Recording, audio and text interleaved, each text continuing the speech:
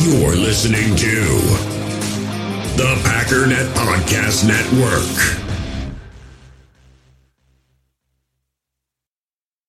Another day is here, and you're ready for it. What to wear? Check. Breakfast, lunch, and dinner? Check. Planning for what's next and how to save for it? That's where Bank of America can help. For your financial to-dos, Bank of America has experts ready to help get you closer to your goals. Get started at one of our local financial centers or 24/7 in our mobile banking app. Find a location near you at bankofamerica.com/talktous. What would you like the power to do? Mobile banking requires downloading the app and is only available for select devices. Message and data rates may apply. Bank of America N.A., member FDIC.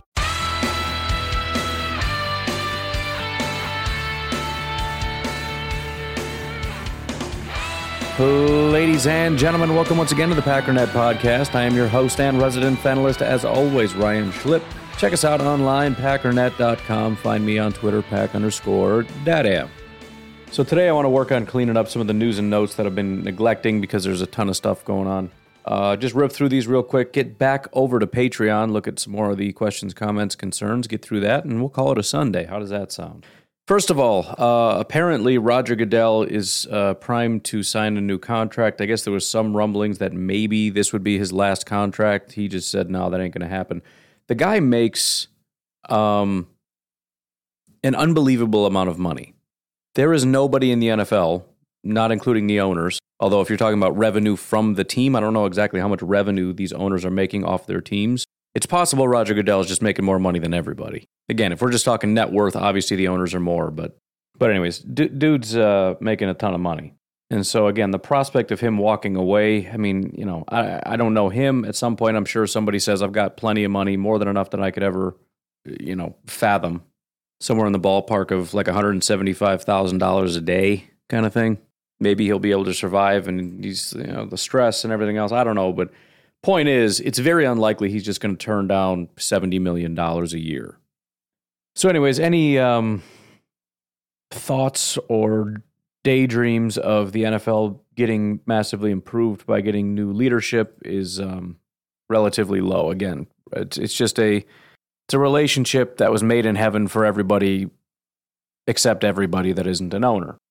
Again, it's my opinion that Roger Goodell is not doing a good job of running the NFL. I think he's doing a good job of generating revenue, which is to say negotiating contracts with television companies. So, for example, one of the things that would make the experience better would be to broaden out availability of where and how you can watch the NFL. You could get Game Pass working a million times better. In fact, everything NFL related as far as their websites and all the digital stuff is garbage. NFL.com is a terrible website. Packers.com is a terrible website. They're all garbage.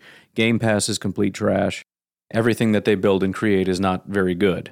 But again, you could expand out. I know there was talks about Twitter wanting to get involved and possibly buying some games. And just there's different areas that you can explore. But then at the same time, you have these dying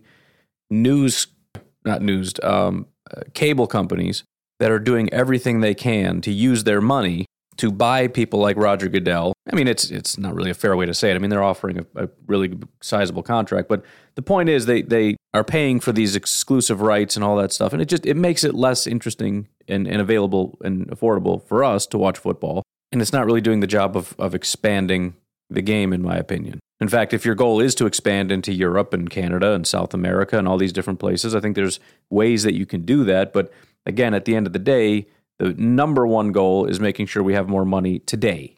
Number two goal is making sure we have more money tomorrow. Number 17 goal is try to make the NFL as enjoyable to watch as possible.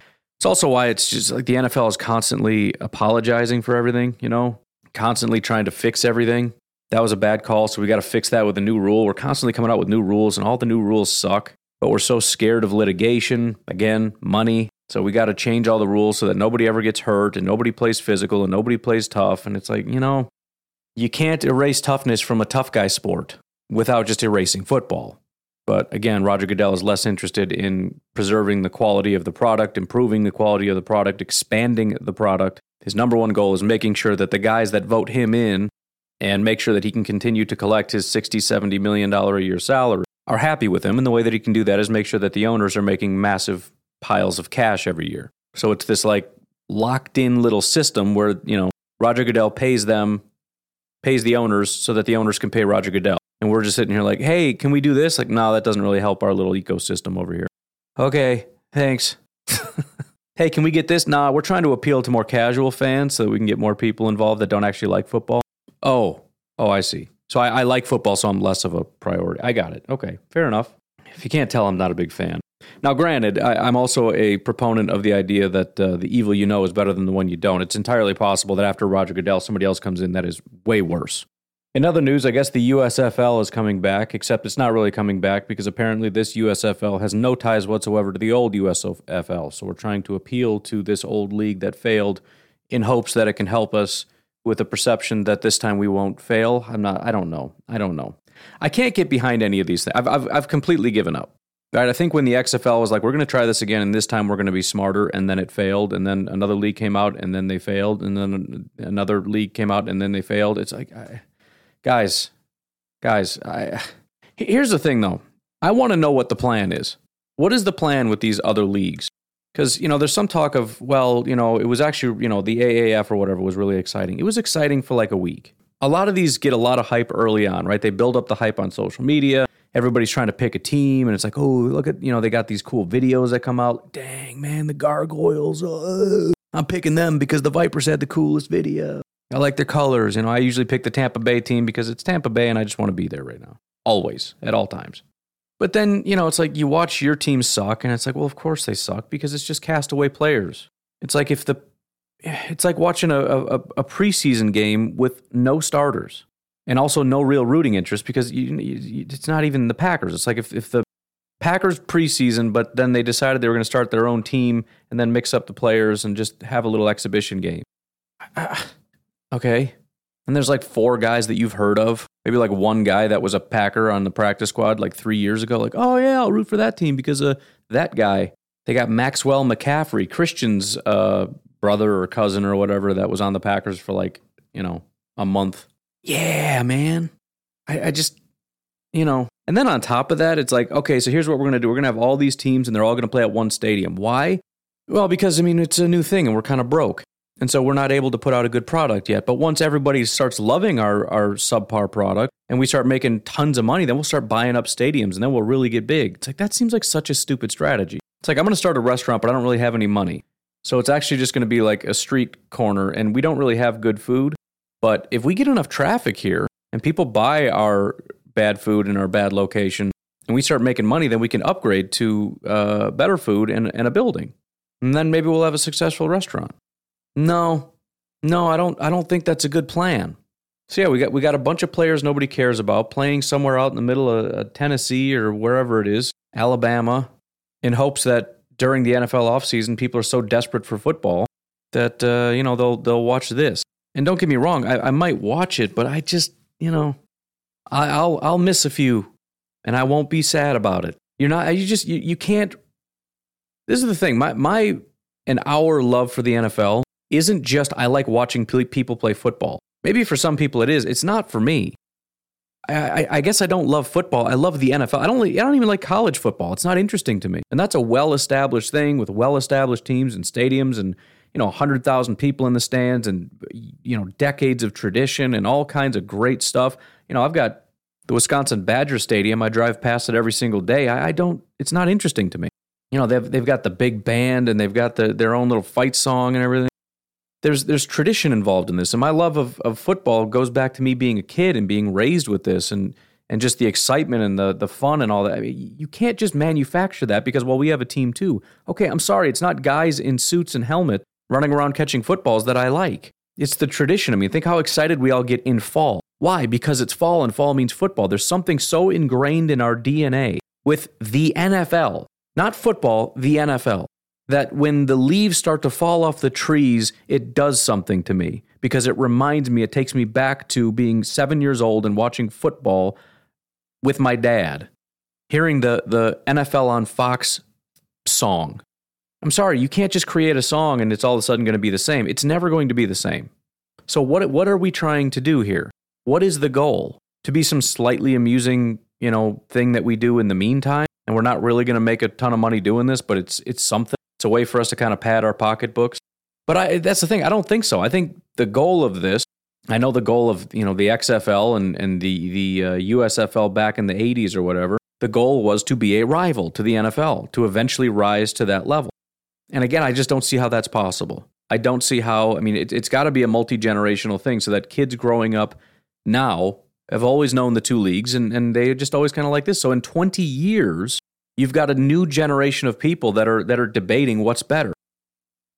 15 years, whatever. You're going to put out 15 years of being mocked and ridiculed and making no money and fighting through, a handful of in 8 teams? Come on, man. 8 teams? Or how? I don't even know. Usually they start off with 8 teams. I think this might be 8 also. I don't know.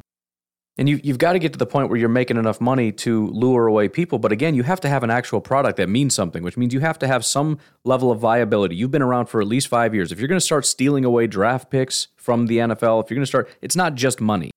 Because, yeah, maybe you can offer more money the first time around, but what about the second time around? And that was the one thing the USFL did that was able to be successful is they actually bought away high-profile players, which is the only way you're going to get some interest. If Trevor Lawrence, granted, pretty bad example considering how bad he's been, but if Trevor Lawrence made the decision to go to the USFL because they offered him more money or whatever, then, yeah, that would pull some interest over there. We'd want to go watch that.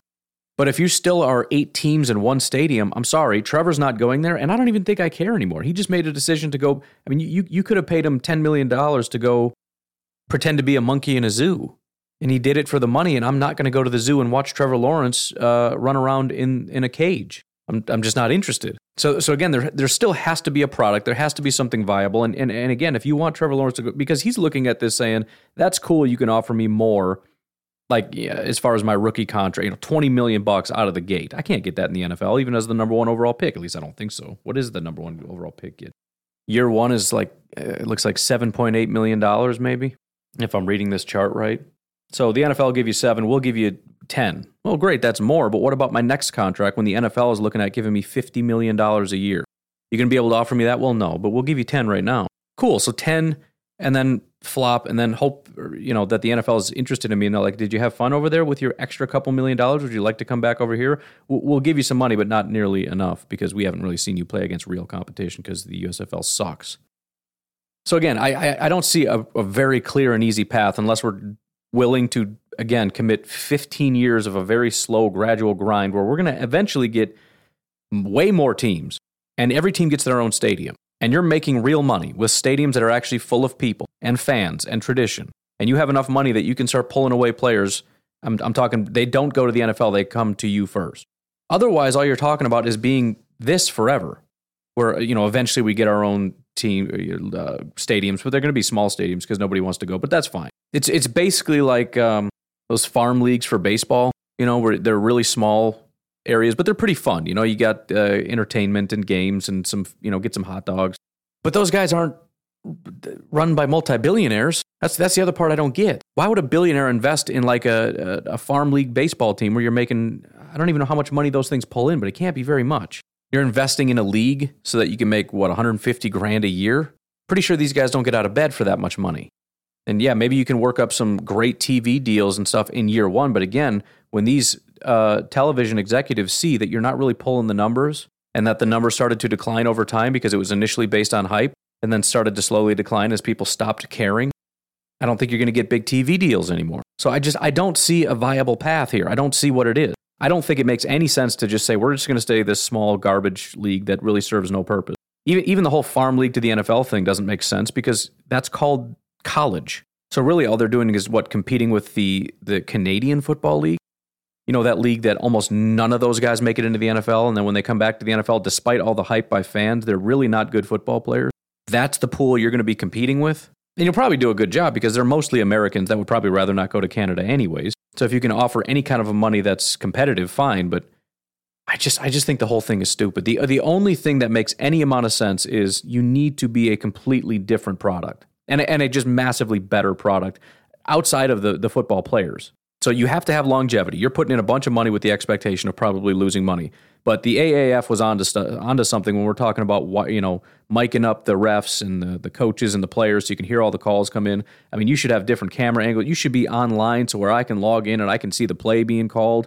all different kinds of stuff. I can go online and I can go to the website and I can see all different camera angles. One of them actually had something like that where you can go online and track the players and so that's what I'm saying. The cool stuff like that where I'm like, all right, I'm going to check that out. But it's more about like the gadgets and the it's more like a sci-fi thing, you know? It's futuristic, it's cool. I don't really care about the players or the play, but I can get into it over time. And if you can build a culture around it or a subculture around it where you can play games around it, you know, or betting.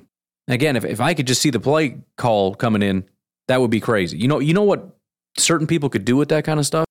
Even if it was just after the fact, you know, because you don't want any kind of cheating. But it's sort of like when you're watching poker, you can see what all the players and the cards that they have. If you don't want to do it during because you're worried about cheating, which I doubt, you know. Maybe if the league became like a big deal, then yeah, eventually you'd have cheating. But at this point, it's more important that you preserve the quality of the product than to cheat and win some meaningless game that doesn't mean anything. But fine, show the play after the fact.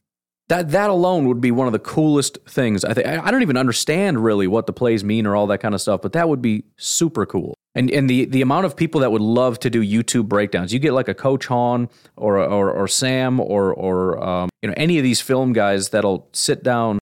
And I mean, they can go through, especially if you make it accessible. And that's the other thing. No copyright strikes. You go ahead and put stuff on YouTube because I want to build hype. I want a guy to build a channel that has 150,000 subscribers that just talks about my league. That's more valuable to me than some stupid copyright strike. You're stealing my content. Steal it. Take it all. Build a culture around what I'm doing here.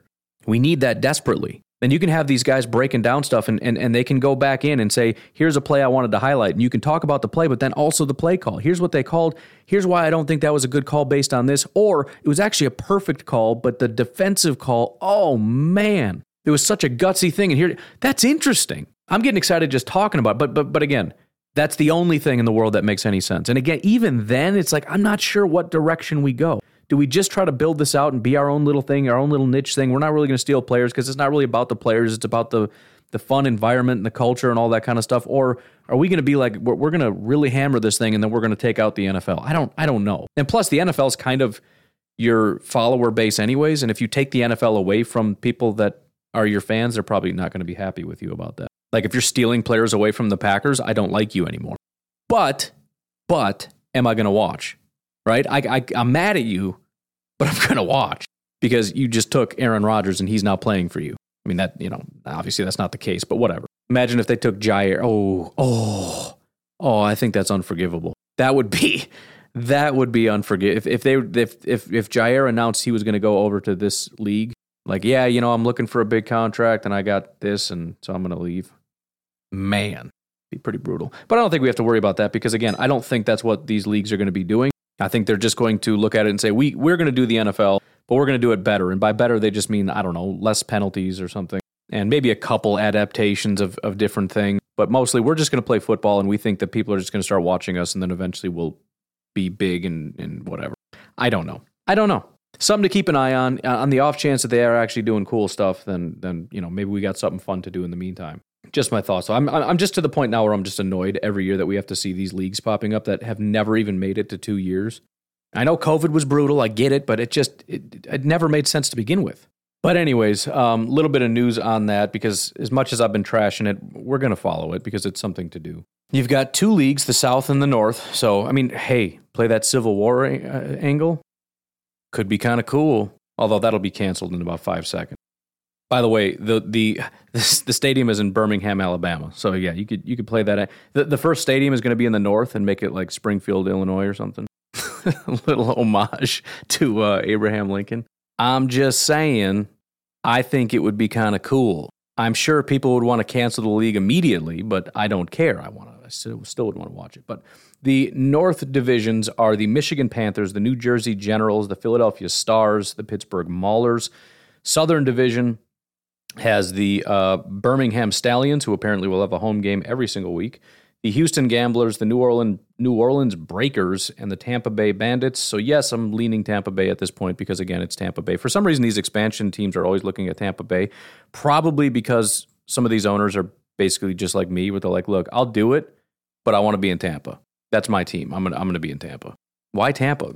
Weather. I don't know. I mean, you got big market.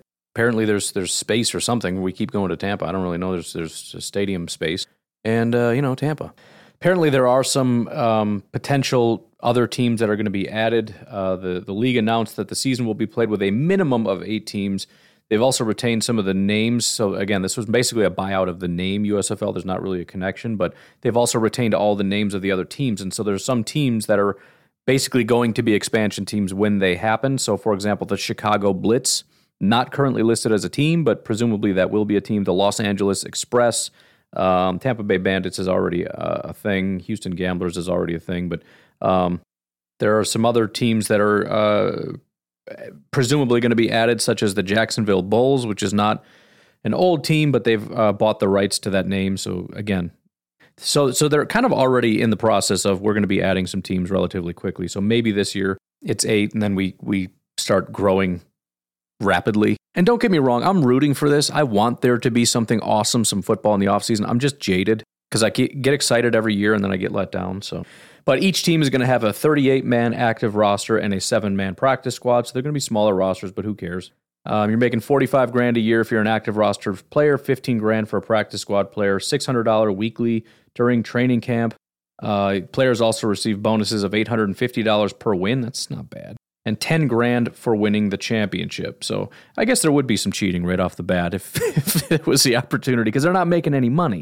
I mean, $45,000 is your base salary. You better be getting some wins, because I need that $850, and heck yeah, I need $10,000 for a championship. Players apparently have to pay their own rent at a cost of $75 per room per day. That seems kind of crappy. I can't afford $75 a day room if I'm making $45,000 a year. I can't afford that now, and I'm making more than that. But again, this is why nobody's really going to come to this league, at least early on. But, make it kind of cool, get some TV contracts, start getting some more money, whatever. We'll see. Would I love to go to Birmingham, Alabama to watch some fake football? Yes, I would.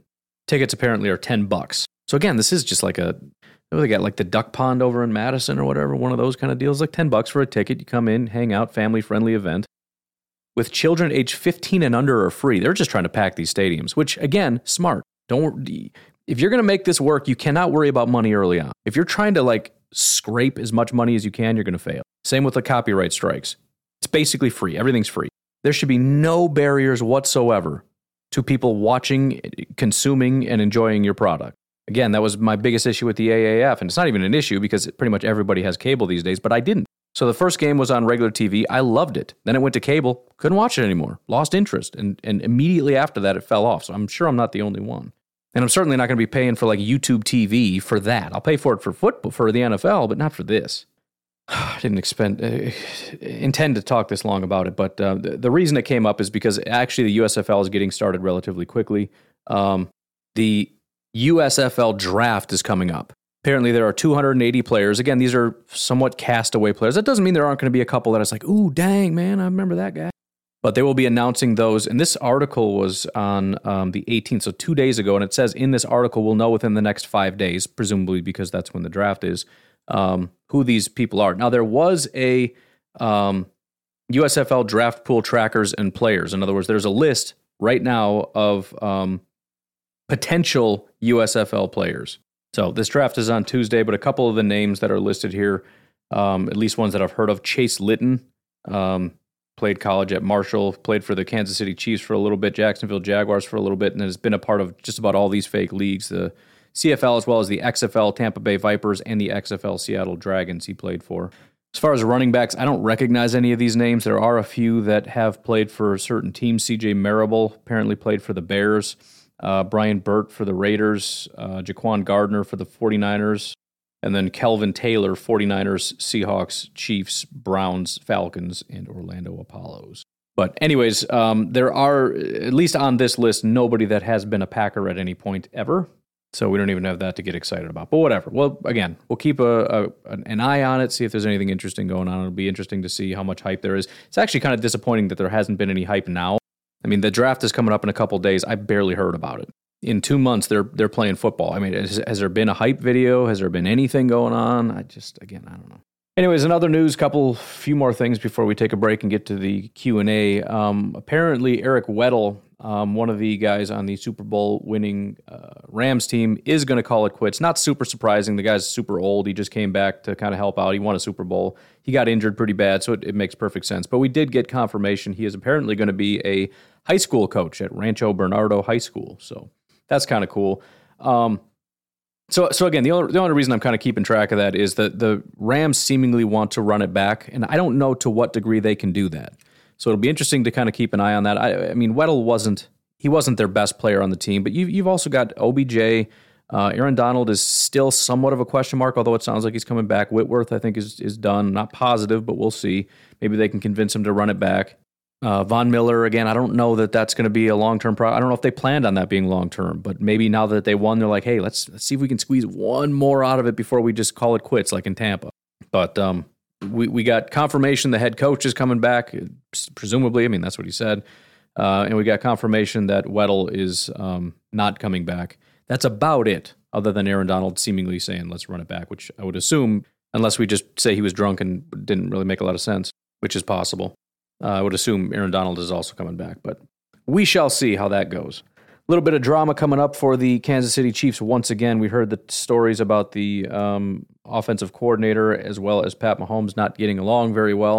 There was confirmed at least a blow-up on the sideline, and then the report coming out that was not an uncommon thing, and they didn't really like each other, et cetera, et cetera. Now, Pat Mahomes is being hit with more drama with some kind of report coming out that he has barred his fiance and brother from games. So here's the thing. This also, I was reminded this morning before I talked about this, about the report that came out that apparently Tom Brady and Bruce Arians were not getting along, and there was a ton of drama and all this kind of stuff. And Bruce Arians was really upset about that report. Pat Mahomes has come out and said, you guys are just making stuff up, referring to, he said that at first referring to the offensive coordinator thing, and he came out and said it again about the fiance and brother. He didn't flat out deny either one of them, but it was kind of just a rolling the eyes like, you guys are ridiculous kind of thing.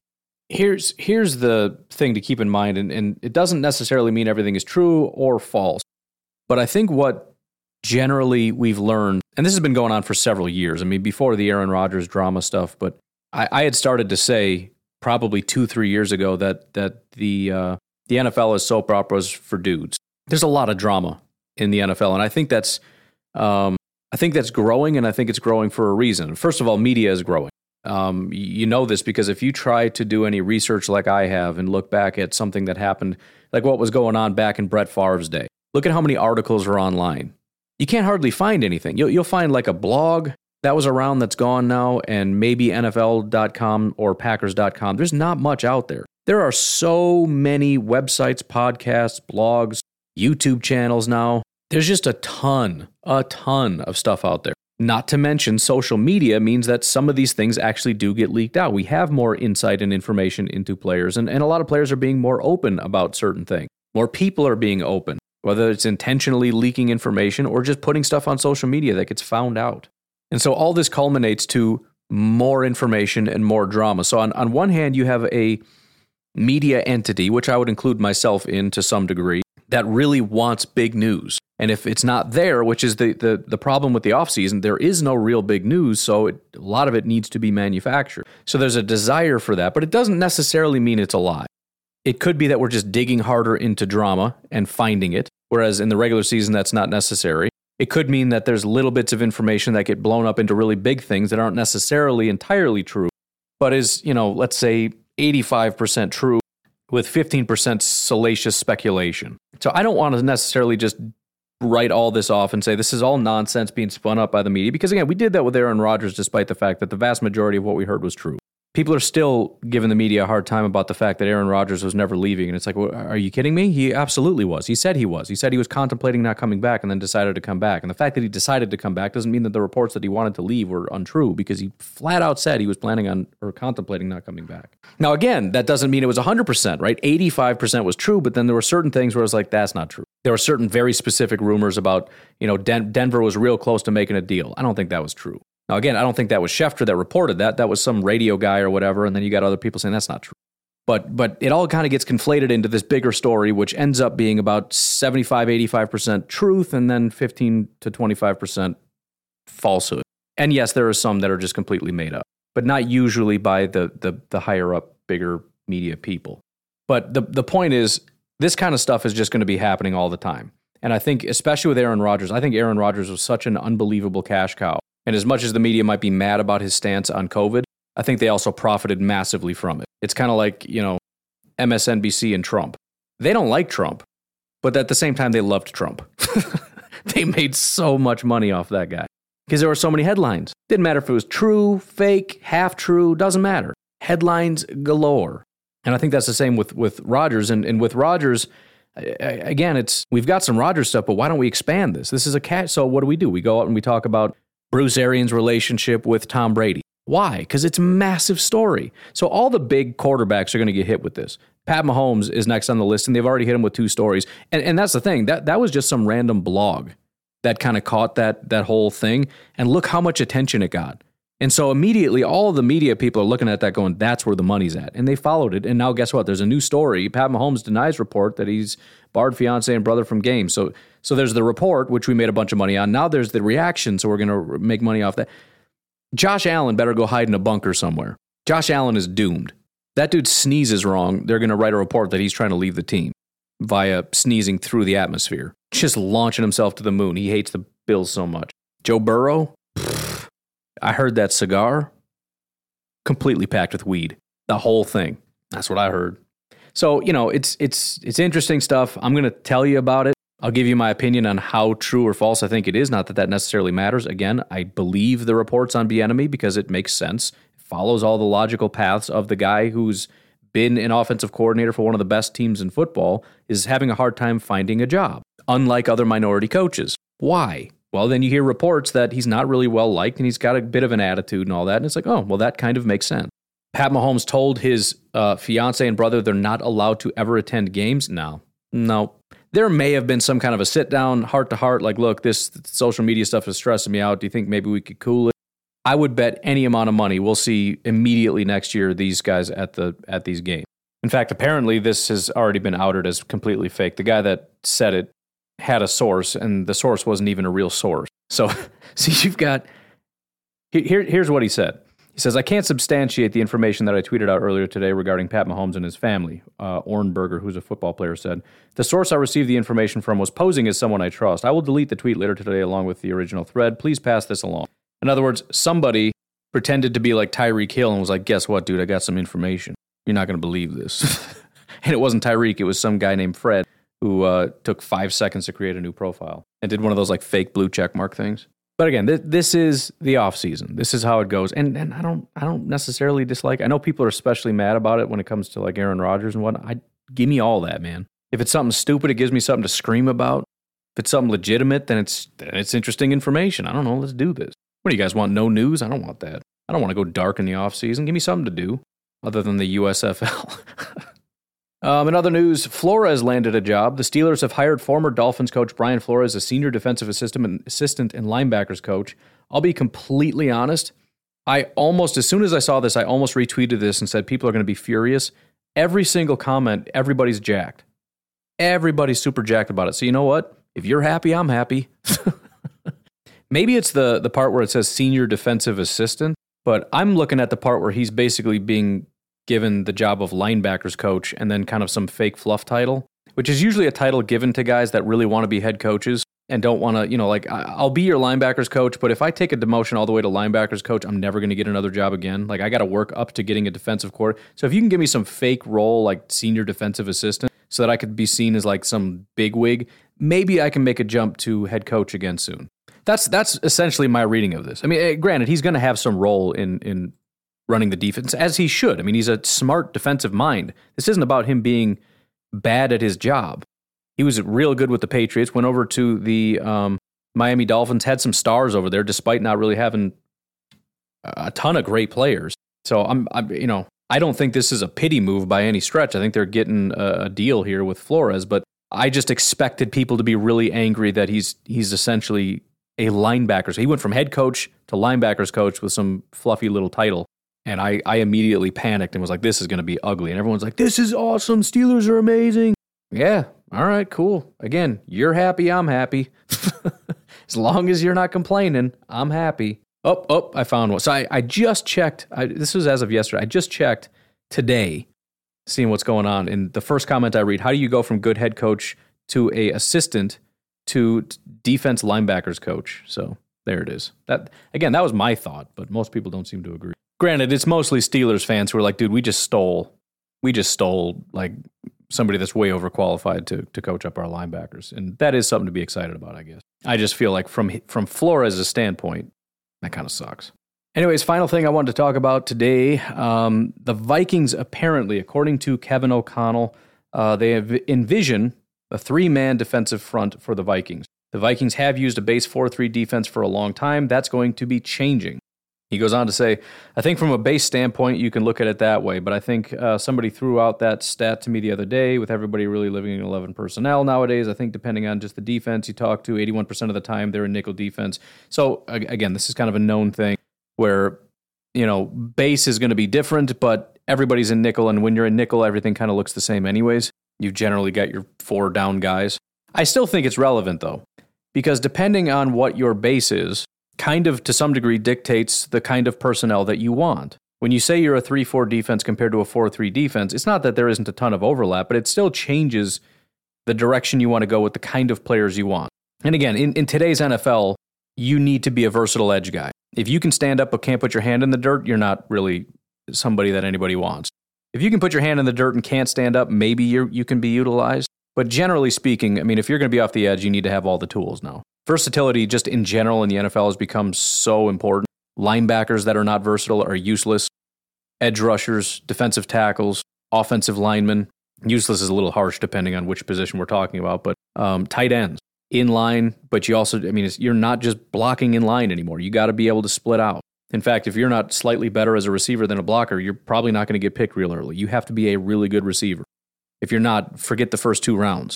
Even quarterbacks, if you're a stick in the mud, you'll still go first round if you're really, really good in the pocket, but that's not really what most want. You got to have a full tool bag and at least a little bit of ability to take off and run is ideal. If not, just we want a guy that's got blazing speed. Running backs, versatility is incredibly important. If you're just a hammer, nobody cares. You have to block and you have to be a receiver. But again, still, and we even saw this with, Barr? Barr was a stand-up outside linebacker. He's a pass rusher. But they're a 4-3 team, so what did they do? They moved him to inside. They didn't put his hand in the dirt. They made him a linebacker, an off-ball linebacker. Who knows, maybe Barr ends up being a pass rusher after all. But the one thing that it gets me thinking about is Danielle Hunter, who is arguably the best player on their entire team. Justin Jefferson's also very good. It's easy to say Danielle isn't going to change very much because 85% of the time he's going to be a hand-in-the-dirt guy anyways. Okay, that's fine, but what about when he's not? Are we going to kick him inside as a down defensive end, or are we going to tell him to stand up?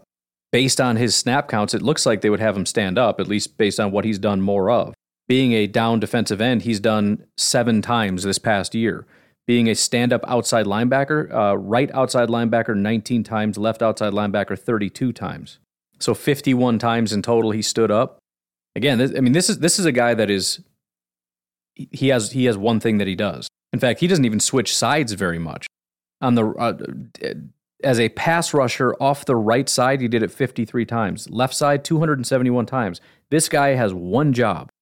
He lines up on the left side, hand in the dirt, 4 down linemen, rush off the edge. So listen, he's obviously not going anywhere. He's a premier player, but this is one thing that scares me when this is one of your few true elite guys who is still relatively young. He's 27 years old. He can play for your team for many, many years, and you go and switch what your base is. Again, it's not going to have as much impact as it did in the past, but you look at guys like Aaron Campman. He was a down defensive end. He was a 4 down, hand-in-the-dirt defensive end. We went to a 3-4 system with stand-up outside linebackers, tried to get him to stand up. He just couldn't do it. It wasn't his thing. So even if Danielle takes a half a step back, you have devastated your defense. And again, I can't look at grades based on alignment. That is, if I had one request for PFF, that would be it. Give me some grades based on alignment so I can get a better look at this. And there's practice and all these different kinds of things. But I would be curious. Okay, so most of the time we're in nickel, so it won't be an impact. Fine, but give me those 15 to 20% of the plays where you're in base. What is he doing? You're not going to pull him, right? Maybe once in a while. It makes a difference. And also, here's the other thing. When you start talking about this kind of stuff, and then you talk to your new defensive coordinator and say, okay, this is our base defense, and it's not even just base. Based on the style of defense you want to play, changes what kind of players you want, right? Joe Barry and Mike Pettin both ran similar in terms of base and that kind of stuff, similar concepts, but they still want different players based on the kinds of things that they're trying to accomplish, right? One might be, we need a really good linebacker, whereas the other guy could not care any less. One might have, you need more cerebral safeties, whereas the other one's like, whatever. Pettin wanted just a stout defensive line, and, everybody wants that, but maybe you get what I'm saying. But the point is, you make this kind of a switch, and my question is, keeping in mind that they've already committed to a quarterback that's going to be with the team for a year, 2 years, maybe, 3. You've made a win-now commitment at quarterback, but we need to take a couple years to build approach through our defense. Which you're going to have to do anyways. I mean, I don't think you're a win-now team anyways, but you start making adjustments and you need to build in a new direction. The whole thing of let's keep these guys and try to win now, there's conflicting visions that I'm not understanding. And again, maybe the commitment to the quarterback is really just them trying to sound like they love Kirk Cousins when in reality they got saddled with a contract that they can't get out of this year. So they're going to say, we love him, we're sticking with him, and as soon as we possibly can, we're going to get out of this contract, move on and find somebody else. I have to think that's what's going on with the Vikings. They're going to pretend that we're not rebuilding. They're going to pretend we're not building in a new direction, kind of a tear down rebuild, do this the right way, get our own quarterback, which again, every GM wants to get their own quarterback. We're going to pretend that's not our vision, but that's absolutely our vision. We'll see. We'll see what kind of moves they make. I'll be interested to know what happens with Danielle Hunter. But anyways, we gotta cool it here because first of all, it's Sunday. I don't know why I put in so many hours on a Sunday that nobody listens to, but we got to get some Q&A here, man. A couple things here, and it just dawned on me, so I'm glad I remembered. Man, we got to get a central place for you guys to message me because I can never find it. First of all, never message me on my Facebook pages, ever. Ever, ever, ever, because I can't find it. I don't know where it is. I don't know what page you messaged. It's the way that they set it up is so garbage. I got to click through 100 different things to try to find my messages on my Facebook pages, and then I don't even know where to find it. So if you're trying to message me, don't message me on there. All right, I found it, and that is where you message me. Also, Clayton, dude, I've been trying to find you forever. You messaged me on here too. That's why. My bad, Clayton. I'm going to get back to you. I completely lost you. But one of the guys that's been around kind of a long time, and I've been asking you for help with certain things, and I'm probably overwhelming you with so many things, but I can't not try to help out when a listener is in need. He is already over what he needs, thanks to, some really, really generous donations. But, still, if you feel the need, let's do it. Cody Shepard, maybe some of you have seen him in the Facebook group and whatnot. I'm not positive. I don't even know if he's in the group anymore, but apparently on the 16th, Cody's fiance and 1-year-old son were in a head-on collision. According to the GoFundMe, it says Jamie Weekly and her 1-year-old middle child Carter were struck head-on. Sorry, I promise I'm not crying. That was just a fluke thing. Something in my throat. They're struck head-on by another vehicle that crossed over their lane on Highway 20. Both were airlifted to Iowa City with major injuries. The family is going to need some financial help so that Cody can be at the hospital where he is needed, and also take care of their other 2 children, Addie Jo and Kobe. Any amount of assistance is greatly appreciated. There's no such thing as a small contribution. Every penny is appreciated. We all know how much gas costs right now, and with a family living in Washington, the trip to Iowa City hospitals and clinics is an hour and a half one way. You can make a donation to this GoFundMe. All proceeds will go directly to Cody, or send a gift through Cash App directly to Cody. His Cash App name is Cody Shep 46, CODYSHEP 46.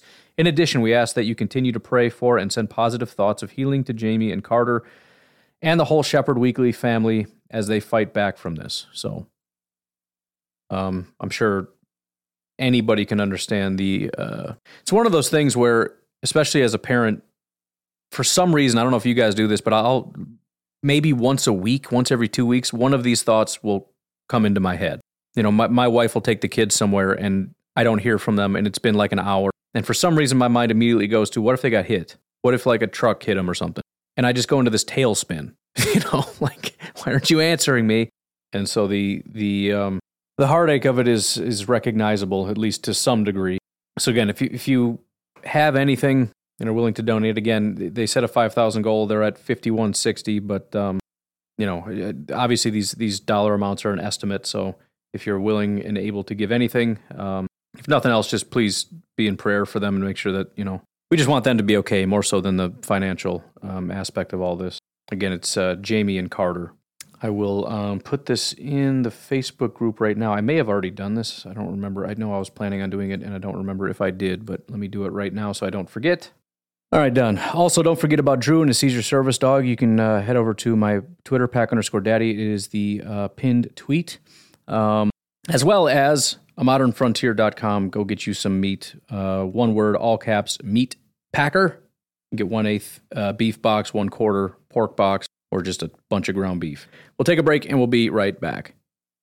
We all have smartphones, and we all know they're pretty amazing, but they also can be amazingly distracting, especially when we're around other people. So US Cellular wants us to reset our relationship with our phones by putting down our phones for $5. That's right, a company that sells phones wants us to put down our phones. And to see what we find, learn more at uscellular.com/built for us. In the hobby, it's not easy being a fan of ripping packs or repacks. We get all hyped up thinking we're going to get some high-value Jordan Love card, but with zero transparency on available cards and hit rates, it's all just a shot in the dark. Until now, introducing slab packs from arenaclub.com, the only repack that provides real value, a complete view on all possible cards, and clear hit rates for each one. Now when I buy slab packs on Arena Club, it finally feels like I know what I'm getting. And honestly, the best thing for me and my son is the fact that we're kind of novices into this. When I walk into a card shop with my son, and a card says it costs $40, kind of just taking his word for it that that's a good value. So I appreciate the transparency on grading, as well as just getting excited about seeing what you could potentially get. Right now, you can get 10% off your first purchase by going to arenaclub.com/packdaddy. Wow, that's crazy offer. 10% off a $400 slab pack. That's $40 right there.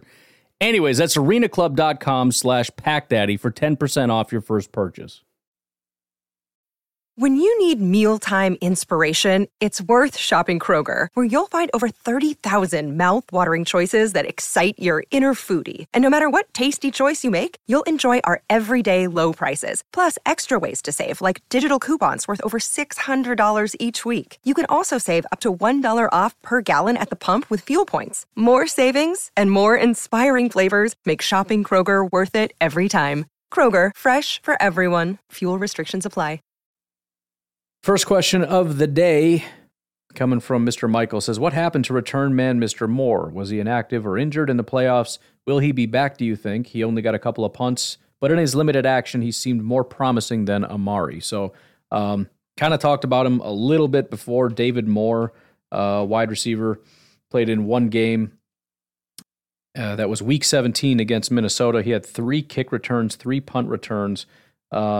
All the kick returns looked like they were kneel downs, I guess. But on those punt returns, there was one fair caught, had one 21-yard punt return, and a grand total of 33 yards, meaning the other one was only 12 yards. A little bit of extra background. He bounced around a ton. So he was with the Seahawks for 2017 through 2020. But in 2021, he got picked up by Carolina, signed a 2-year, $4.7 million contract, was released September 1st. So he was signed in March and was let go basically as soon as the season started. September 6th, the Raiders picked him up, signed to the practice squad. September 28th, he was signed off the Denver Broncos, the Denver Broncos signed him off the Raiders practice squad. So this guy's been flying all around the country this past year.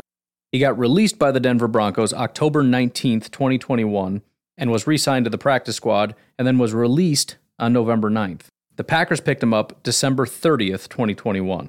He was signed to the Green Bay Packers practice squad. He was elevated to the active roster on January 1st, 2022, ahead of week 17.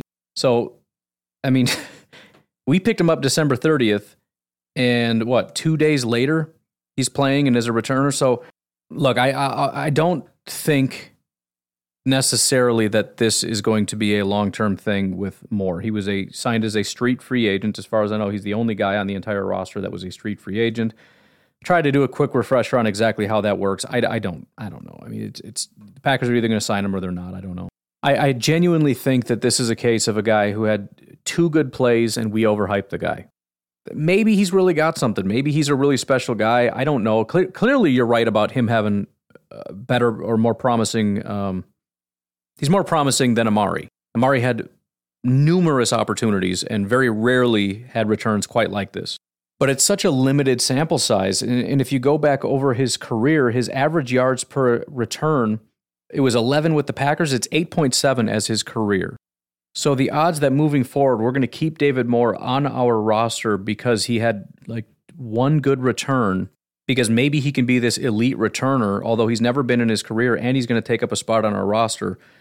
Again, I think we're just massively overhyping a guy because he did one good thing one time. He's been in the league since 2017. He's never been a super promising return guy.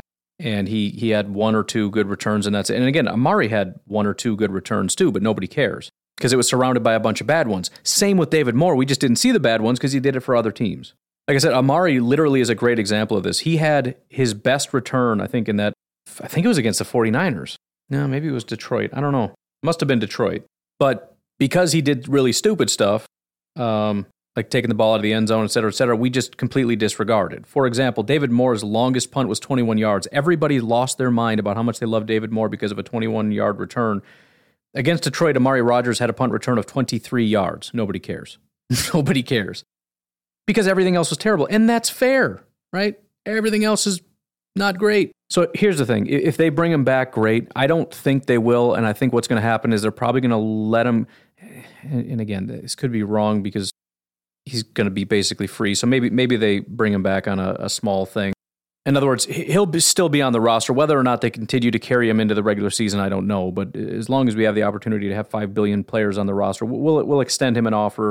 It's generally something where I think the Packers are going to make the decision that we're not going to go in this direction, and I think Packer fans are going to be furious, saying, "You bunch of idiots! You finally had something good and you let it go."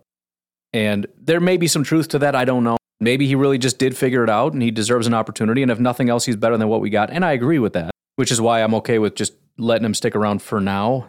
But I genuinely believe if we move forward with the plan of keeping him to be our punt returner and allowing ourselves to give up an entire roster spot for just a punt returner, we're going to regret it because I don't think he's going to be that dynamic forever. I think he just had one or two good returns, which when you only return it, when you're punted 2-3 times, you have one fair catch, a 12-yard return, and like a freaking 21-yard return or whatever. Yeah, you look like a freak.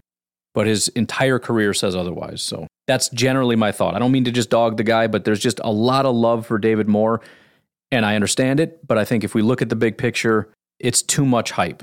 So I won't be heartbroken if he leaves. If he stays, then yeah, he's our best returner probably. Maybe not. I don't know. Better than Amari probably. Let's say that. All right. Goose says, what position could improve the most next year based on the players we already have improving? So I'm assuming what you mean is we're not bringing in free agents or draft picks. We're talking about the roster as it currently is. Where is there the most growth potential? That's the question I'm going to answer. So I hope that was the question you asked. I mean, let's go through it. Wide receiver, no. There's basically zero growth potential. I think we know what everybody is. As I said, Devontae tapped out, and this is just ignoring the part where half these guys are going to leave, but Devontae's tapped out. We know what EQ is. We know what MVS is. We know what Lazard is. Amari's the only guy that might take a leap, but I don't think it's going to massively improve the dynamic, especially, again, when you consider guys are going to be leaving. So I don't expect that to grow. Running back, not necessarily, although I do still think there's a good amount of potential with A.J. Dillon. And of course, if the offensive line improves, that's going to make A.J. Dillon look like much more of a star, but that's that's cheating. Quarterback, of course not. Tight end, not really, although I'm looking square at Josiah DeGuara, still hoping that he has some kind of a massive breakout. Offensive line, you can kind of cheat a little bit if you say David Bakhtiari. Would you stop, Adobe? My goodness, every second with I don't care. Never want a notification from my computer ever. I don't need it for anything ever. It must have just, like, my computer just woke up. I was like, oh, we got about 100 notifications. Here, check this out. Anyways, my first thought went to offensive line, so that's kind of where my head's at. Again, saying David Bakhtiari / Elton Jenkins might be kind of cheating, but it more or less has to do with Josh Myers. And I don't know when Elton Jenkins is coming back, and I don't know in what condition David Bakhtiari is coming back. I don't know any of those things. But if we keep Billy Turner and he's able to anchor down a position, and we're looking at an offensive line that is David Bakhtiari, Elton Jenkins, a massively improved Josh Myers, whoever our right guard is, and then Billy Turner, presumably, again, he's not my favorite, but that line, I mean, at its peak, I think is an incredible offensive line. Now, that's assuming a lot of things, but just take what that is It assumes David comes back as David, Elton comes back at all, and Josh is taking a massive step. But compare that to what we had last year. That is a massive improvement. And then, of course, there's going to be some addition, whether that be to tackle, guard, or both in the draft and / free agency. But that's my first thought of where things can massively grow. If we're saying I don't mean guys coming back from injury, then we're just talking about Josh Myers. If we go over to the defensive tackle, no, I don't really think so. TJ Slayton is the one guy that you have circled there. I'm still skeptical of his pass rush ability. I know I keep saying that, and he keeps making me look stupid getting sacks and whatnot, but again, he's not built for that. I think he has room for improvement as a pass rusher and as a run defender, but I don't think he's going to be like, the next elite defensive tackle that you're going to pair with Kenny Clark or whatever. I'm excited about him and his growth. I don't think that his ceiling is quite as high as maybe some people make it out to be. Edge, I still think Rashawn has some room to grow for sure. I mean, if he can just, again, turn some of those pressures into sacks, it's going to make a massive difference. The problem is there's not much outside of that. Preston, I think if he stays, there's nowhere to go but down. I think he massively overperformed for what he is. Za'Darius, I don't think there's any way he's coming back, as we've already talked about. Whitney Mercilus, maybe. And again, if we're talking about returning from injury, now you got Whitney, but again, is the unit going to improve compared to what it was? I don't think so. Because Preston was peak, and even Rashawn, I don't know that he's able to replicate what he did. I mean, there's room for growth in terms of sacks, but in terms of the amount of pressures he got, if he can do that consistently for many years, we're talking about one of the more premier pass rushers that's just out there. And that's going to be the big test. I mean, forget the sacks. If he can maintain that level of pressure rate and everything else, if he doesn't grow but he just maintains, he's already a star. And the sacks will follow. I mean, some years they spike, some years they fall off. Linebacker, I don't know that there's really anywhere to grow aside from Devondre stays and we add a compliment. But I'm on record saying if Devondre stays, I think there's some regression. Maybe not back to what he's always been because he's got a great system and he knows what he's doing here and he's got some tools. But I don't necessarily think he's going to be quite as good. Safety, I don't see any real room for. I shouldn't say that. I shouldn't say that at all. That's contrary to what I've already said. I mean, this is a much more complex thing, and it's going to take some time to grow. And if Darnell Savage can massively improve and kind of get back to what he was a couple of years ago, that's a real big thing. I think the reason I was skating over that is because it dawned on me how big of an improvement we can make at cornerback. As soon as I saw that, I'm like, safety and safety's stupid. Anyways, let's talk about corner. No, safety is a very good answer.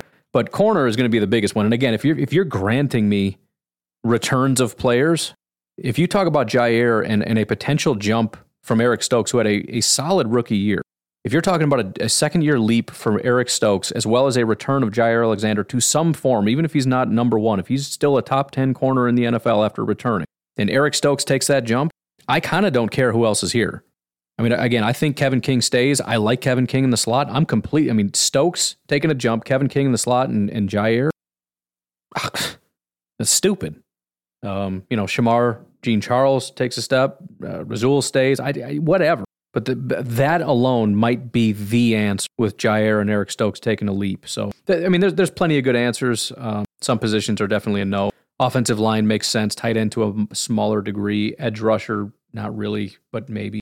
But cornerback, and honestly, safety is actually a pretty good answer as well. Partially because, even Amos could have a better year. If he's just more consistent and not taking a half a year like he's done the last 2 years of, the first part of the year not great, and then he kind of figures it out. And Darnell has to get better than he was.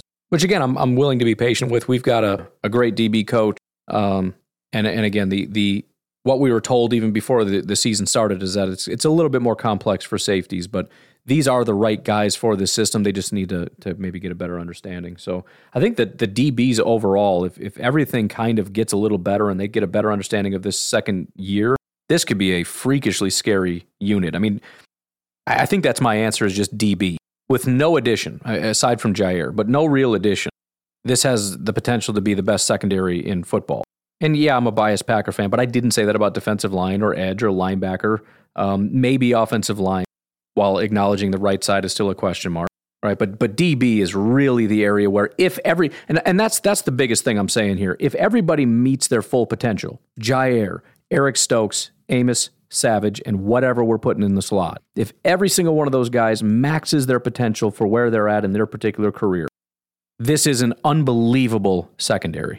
Aaron says, with talks of the Rams running it back, with the injuries that happened last season, what's the chances that Rodgers, Z, Preston, and the remaining potential free agents take a team-friendly deal in order to allow us to run it back? Not including Ja, he deserves his payday. I would say 0 for any of these players. Rodgers, maybe a little bit. And we'd have to look at what team-friendly means. I mean, outside of Tom Brady, can you name a single player that has taken a team-friendly deal? And what did that look like? What actually made it team-friendly? I'm not trying to be argumentative. I don't know. I think everybody looks at what Tom Brady did, and I don't even know the full structure of that and how that worked, and if there's even any real truth to that. I've never actually done a deep dive. I just take it as gospel because it's a thing people say. But I just don't think it happens, man. I mean, you got guys. Your NFL life is short, and I don't know that you can convince Za'Darius and Preston and Devontae and all these guys to take a team-friendly deal to run it back. And that does kind of suck because Tampa was able to do, although they won the Super Bowl. That's the thing. If you win the Super Bowl and then you try to get guys to take a team-friendly deal to run it back, maybe you have a little bit of a better shot. But when you've missed out every year, it's like, dude, let's run it back. Like, run what back? A playoff exit? You want me to deny myself think about Devontae. If he has a $27 million deal on the table from whoever, and the Packers are like, dude, all right, look, let's do 22 and let's just do this thing, man. Do what thing? Bring back all the same players? What does that mean? Why do I care about that? And Za'Darius we just have to zero out his, I don't know how friendly you can even be to make that make sense. And same with Preston. I mean, especially since he put out in a big way this past year, he's got an opportunity to make money that he never really had. This was his best year of his career. So he's going to maximize that. So no. Now, will teams be able to see through that and be like, all right, that was a little fluky. Come on now. Maybe. But still, I think everyone's going to maximize their potential. Now, is it possible that if you have to choose between a garbage team and like an extra $1 million over 4 years or something, you know what I mean? There is a line where it's like, it's not that important to me. I do want to be in a better environment, but there's other good teams, and there's other good teams in better locations, and there's other, I mean, if the 49ers came calling, would you be opposed to that? That's another team that's a playoff team, and it's in a nicer climate, although I don't know if you want to live in San Francisco, but I'm sure there's nice areas outside of the city a little ways. Dallas is a playoff team. That's a super competitive team right now, and, again, nice climate and no income tax. I don't need to take a massive pay cut to be with the Packers. Again, I think if you win the Super Bowl and want to run it back, you might have an argument, but the Packers I don't think really do. There's a benefit to being a winning team, but half the team is making it in the playoffs these days. Half the league is. Got a very similar question here from Brian. He says, what's more likely? Rodgers signs for way too much money, or Rodgers puts his money where his mouth is, literally, making it, quote, for the people, and takes a team-friendly deal that enables the Packers to make other moves. I would say the first one. I think the Packers are willing to break the bank for Rodgers, and I think Rodgers is willing to sign that contract. I don't necessarily agree with it. I don't necessarily like that. But it just feels like that's where it is, especially from a negotiating standpoint. Any negotiator in the world is going to look at what the Packers are doing and say, you guys are idiots. Now, maybe that's what's required to enable to keep Rodgers or whatever, but you have no leverage in this situation whatsoever. Now, again, unless this whole thing was a ruse to begin with, we talked about that conspiracy theory. Maybe you say we want him, and then you offer him a lowball contract, which, again, there's already a rumor out there that they're offering him highest paid quarterback money, so that makes this seem unlikely. But you can lowball him, he goes somewhere else, and it's like, oh, shucks, we tried. But I think that they're going to break the bank. I don't think Rodgers is planning on doing it. Would he maybe be willing? Maybe, but he's on the verge of going somewhere else / retiring. So the idea that he wants to be here so bad and run it back, he'd be willing to take a team for it. He doesn't need to. I mean, if you're comfortable in not even playing, why would you sacrifice anything for this team? I don't know. I would definitely say the prospect of Rodgers signing for way too much money is way more likely than him taking a team-friendly deal, especially after back-to-back MVPs with the amount of just absolute psychotic fervor there is for Aaron Rodgers and all the owners that are willing to do all kinds of stupid stuff, that will listen to Rodgers, do whatever he wants, sign whoever he wants, basically make him assistant head coach / assistant GM. He's not taking team-friendly jack squat. Again, maybe it'll be a little less than we expected. I don't know, but I don't really see it. Finally, Steve says, I agree completely with your analysis that paying Aaron Rodgers any more is not good business. With the NFC North as weak as it is in the coming year, I would trade Rodgers and Adams to two different teams and concrete the offensive line, probably tackles, wide receivers, and edge. Time to find out what we have in Mr. Love. You can fill a lot of needs with the money Rodgers and Adams are making. So it's not a question, but kind of in that same vein of what we've been talking about. And that clears out my Q in the Q&A. So anyways, that's all I got for you. You folks have yourselves a wonderful, fantastic, and beautiful day. I will talk to you tomorrow. Have a good one. Bye-bye.